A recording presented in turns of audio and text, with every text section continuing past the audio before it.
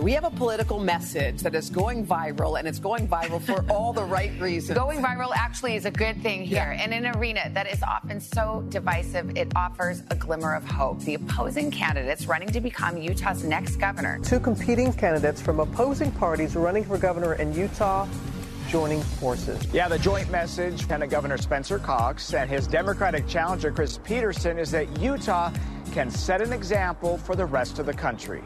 That's been a pretty cool thing to watch from my vantage point. It has been a remarkable ride for these two candidates and for their video, as it has, to use the appropriate parlance, gone viral. It has circled the globe and come back again. It's been absolutely fascinating and is a point of pride, I believe, for this great state to have its hand in teaching this lesson, that civility is something that can, in fact, be captured and held on to even in the midst of a contest as important and crucial as the race for governor, as is the case here in the state of Utah. We spoke earlier in the week on the day of its release, the day of this video's release, we spoke to current Lieutenant Governor Spencer Cox, the Republican nominee for governor. Joining me now is the other half of this now viral video, Chris Peterson, Democratic candidate for governor. Mr. Peterson, sir, how are you?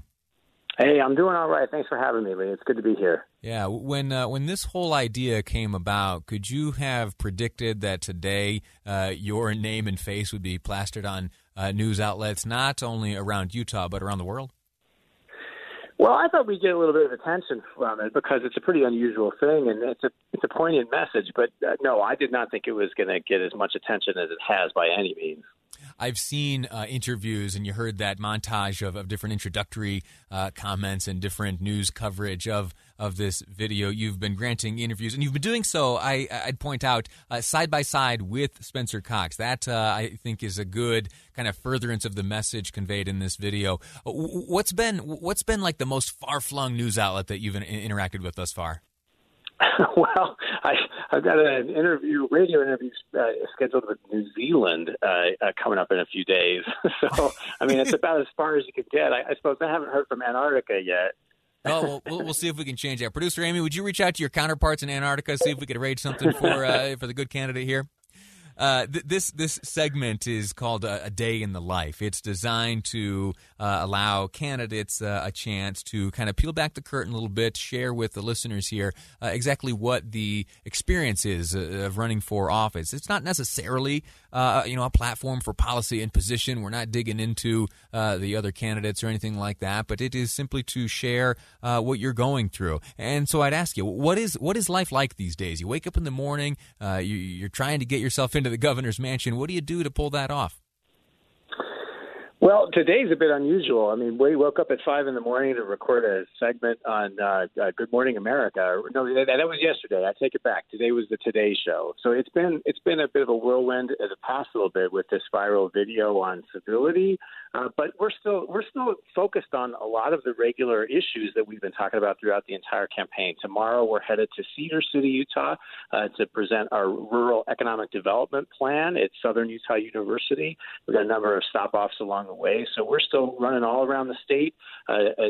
Doing honkin' waves and did a rally in Ogden last weekend. So we're just trying to raise name recognition, try to run a positive campaign focused on the issues that we care about and that we think Utahns are ready to get behind. You try to, as you embark on some new adventure in life, you try to predict everything that could come before you. I'm assuming you did not predict a global pandemic. Aside from that, have there been any other events or occurrences that have just absolutely caught you off guard and surprised you? Things that you might, share with some other, wannabe candidate who's considering what life might be like. Anything surprise you? Oh, my goodness, Lee. It's been a roller coaster. You know, when we were putting together our campaign store with all the T-shirts and the hats and the bumper stickers, the print shop where we had all of our inventory ready to go burned down and destroyed all the inventory. Oh, no. So we had to start all over again. I mean, it's been one thing after another like that. But the thing in life is you just have to keep on trying and keep on fighting. And And you never know. I mean, look, I know that I've been an underdog in this race, and sometimes people write me off, but I think that more and more people are paying attention, that we actually have a very positive and thoughtful message that's moderate, that really would actually be a breath of fresh air in the state of Utah. Utahns can trust that if Karina Brown from Cache County and I are elected, that we will be good, responsible stewards, and that we'll be there on their side trying to make sure that our government continues to function, that the things that are working well we keep, and the places where we need improvement, we make progress.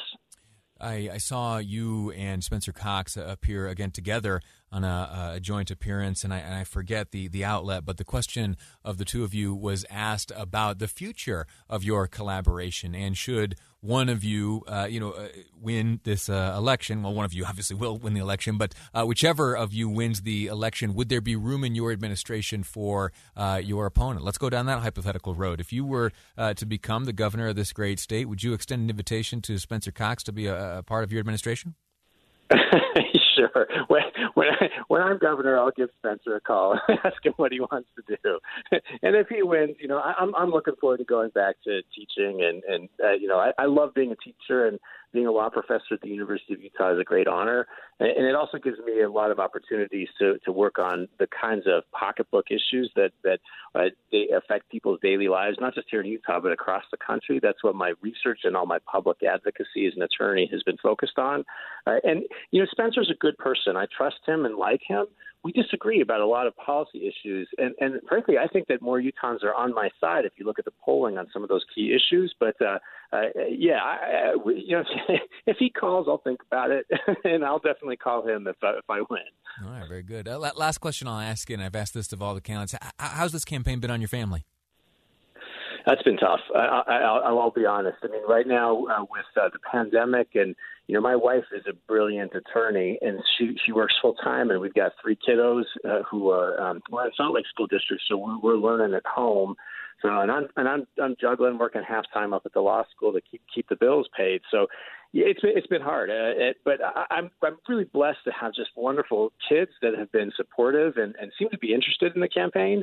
And my wife is just such a remarkable, patient woman. I feel, if anybody deserves thanks in all of this, it's her. So thank you. Got about 15 seconds left. What's your final pitch to voters here on the program today?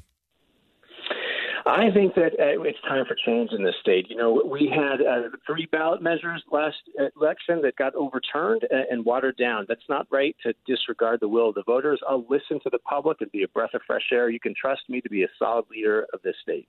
Chris Peterson, Democratic candidate for governor of the great state of Utah, joining us here on this segment of A Day in the Life. Mr. Peterson, thanks for your time. Best of luck to you. Hey, thanks, Lee. Take care now. All righty. Quick break. We're going to come back and have a conversation with our 3rd college professor of the day. You like the first 2? I'll give you one more. This time, it is about a UVU professor looking into DNA as a predictor for success. What's that all about? We'll find out next on Live Mike. I'm Lee Lonsberry, and this is KSL News Radio.